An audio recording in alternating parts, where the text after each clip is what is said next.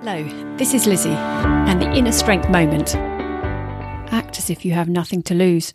If you are lucky enough to be in a position of having the basics and more, there can be a tendency to worry a little about what might be the consequences of doing something. Remembering that the world and its interactions are moving so fast, some may argue that you are likely to lose more for not doing. What might have been current yesterday may not be today, so the best choices may be to lean in, be bold, context adjusted of course, so you can continue to evolve at the pace of, or just ahead of those and the ecosystem in which you operate. What can you lean into today?